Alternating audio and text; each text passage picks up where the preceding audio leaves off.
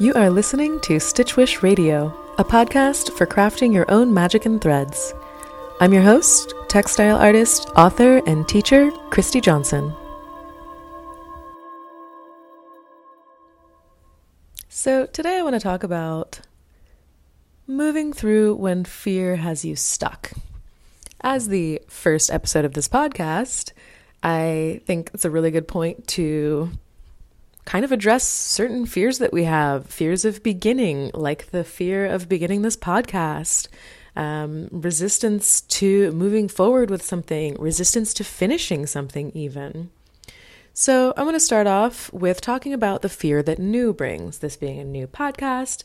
I think this being springtime, we're moving into this new birth, and it's a good time to think about that. And this is based on a journal excerpt that I wrote on my website, mixedcolor.net.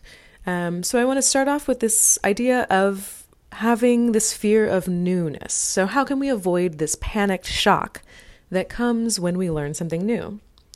You know what I mean? That feeling of like, what the F am I even supposed to do with this? So when I teach embroidery, I see this really regularly, and I've experienced it myself plenty of times when I'm teaching myself new techniques, or if I'm trying out a new program or learning a new app or something. From teaching myself to edit videos for my digital courses to learning how to shovel snow, yes, shoveling snow is surprisingly not a natural experience for someone who grew up in Florida. There's always somehow a moment of, I don't know what I'm doing. I'm not doing this right. I don't know. Which is totally true, but it's also totally not important. Of course, I don't know what I'm doing. I'm learning. In my experience, the best way to move past this feeling, this fear of trying something new, is to just experience the materials. So when I say experience the materials, that can look many different ways depending on what you're working with. So for example, if it's like a craft or a tactile creation, that's quite literal. So you're just going to touch the materials, touch the fibers, hold them in your hands, move the materials around, look at the tools and kind of see how you can push and pull the tools that you've been provided with this exact form that you're learning. Reading or watching videos can be super helpful, but sometimes you just really don't know how something works or how something doesn't work until you just try it out. So I think, getting into the tactile experience of something. If the new thing that you're learning is, let's say, an app or something on the computer, I think the best way to learn it is just press the buttons, open and close things, risk messing something up. After all, mess ups are an incredible learning tool, and I'll continue to kind of harp on that fact over and over again. Messing up is great. Messing up is helpful. By playing with these tools, playing with the app and seeing what it can do and seeing what it can't do individually before trying to understand the program as a whole, you're able to have a better groundwork for trying to understand the program. And the thing is with computer pieces, sometimes in a computer program you can kind of mess it up. But for the most part, it's a program. It's already been programmed. You can't reprogram it. And if you can, wow, that's pretty epic. So let's say this new thing that you're experiencing is a book. Maybe you're trying to learn something and you've purchased a book on it. Like, let's say, for example, one of the books I got on cider making. And it was just like, what in the world? This is like so deep. I don't understand. And I got really overwhelmed. And I find it really super helpful to start off with the table of contents. That really breaks it down for you. What are you going to be absorbing in here? And then just flip around, see what the headers say, and feel free to engage with the whole content of the book before jumping back to page 1. Now, this obviously only works with books on learning. I would not suggest this technique for reading a novel because you're going to ruin the ending for you. But if you're trying to learn something from a book, let's say you need to, read about something before you actually do it, studying herbalism or something, really kind of understanding the whole flow of the book can be really helpful. Now, if it's a life experience, like something you're doing in real life, like let's say you're learning to drive a car for the first time or something, or learning to ride a bike might be a better example because then someone's life's not at risk.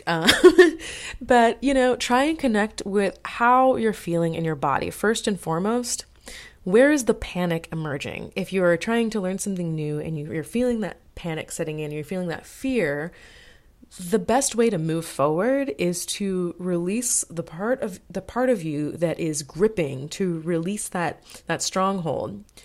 Do you maybe need to close your eyes and stretch to put this experience into perspective? Unless the experience is getting chased by a rabid dog or falling into a river, calming down is probably going to be your best bet. So really, this is all about bringing your senses into the experience. The feeling of locking up, that feeling of parallelism that comes with the fear, is a response of the intellect not understanding something that is just not immediately understandable. There's no way that you can immediately understand something that you haven't experienced yet. The way to move past this is to move into your senses, allowing your body to collect information, and through this, maybe settling the panic of not knowing. Our bodies react to fearful situations, which for some neurological reason, learning new things often falls into these fearful situations. Our bodies react in a fight or flight mode. When we stop to breathe and step into our senses, and we recognize that our life is not in danger, we can really start to ease the panic and more easily understand what we're dealing with. Now, what if your problem isn't necessarily a fear of starting something, but maybe it's a fear of finishing something? This is something that I found coming up recently where I just ended up with this pile of unfinished projects. And I'm like, what is going on here? And I had to look at the situation and ask myself, like, why am I not finishing these? Why do I continue to start new pieces, even though I have 7 different pieces that have not been finished for various reasons? They're, in various stages of unfinished. And when you're working with textile arts and processes like embroidery, they can be really slow going. And so that's part of it. Probably I want that like excitement of something new.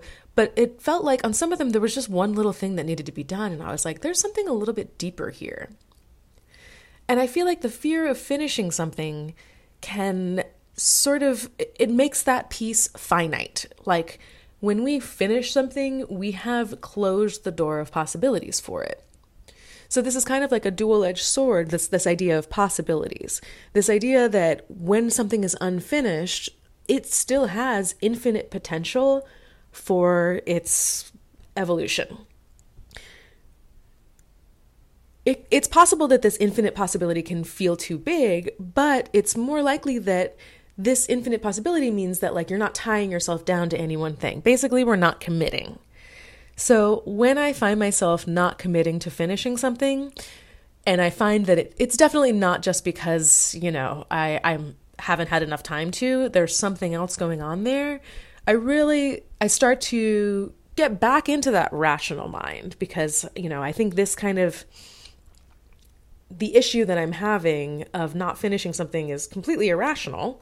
So I'm going to approach it with a rational mind and say, okay, let's break this down. First step, let me look at what part of this needs finishing. So for the example that I'm giving you now, like these pieces, these art quilts that I've been making, on some of them, I just need to sew a piece of fabric on the back. On other ones, they need a border, they need a back, they need, multiple parts. The next part that I break down after I've kind of realized what part needs finishing, is what is the step-by-step process to finish it, down to like, what do I need to break out of the studio and, or what do I need to pull out of my cabinets, put on the studio table and start working with. So what are the steps to finish it? In the case of, let's say, a more unfinished quilt, I would say, okay, I need to figure out what I'm going to do on the edge. What is the pattern that I'm going to be making on the border?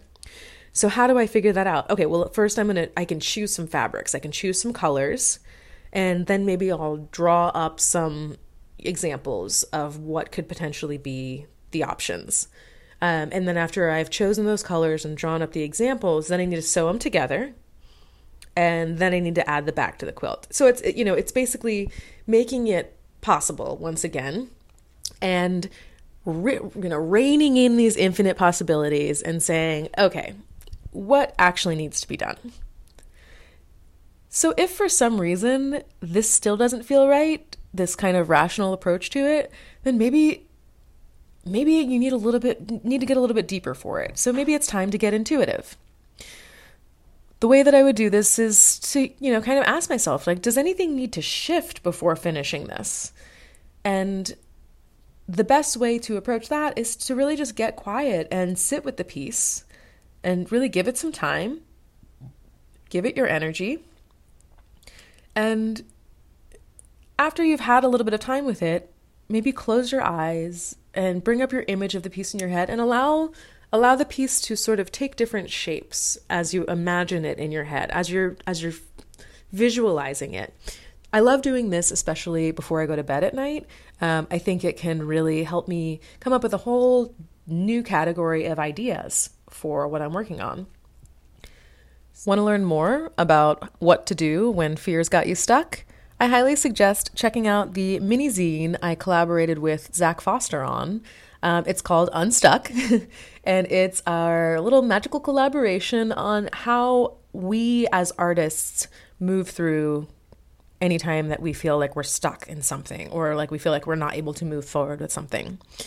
Zach Foster is an incredible quilter, and I highly recommend it. I think the zine's like $3 or something, so not a huge investment, and you just print it out and fold up your own little version, and it's super cute and super fun, and I did all the illustrations in it. I love them, and I'm very excited to see this piece come into the world finally, so thanks so much, Zach, for starting that for me. And he will be on the show with us next week. We recorded an IGTV live, and so I will be, or maybe it's just an IG live. I don't know. Maybe there's too many letters in there. But I will be sharing that on here as well so that you can take a listen. So with all that, I guess it's time to end this episode. I guess it's really done. It's finished. Thanks so much for tuning in. I look forward to sharing more with you about textiles, about creativity, about sustainability, about resourcefulness, and basically all the fun stuff I like to get into. Thanks for joining me, and if you want to learn more about what I do, you can check out my website at mixedcolor.net, and you can follow me on Instagram. My main Instagram is @ChristyJ. I can also be found at @mixed_color_ and @Stitchwish. All right, I'll see you next week. Actually, I'm not going to see you next week. You'll hear me next week.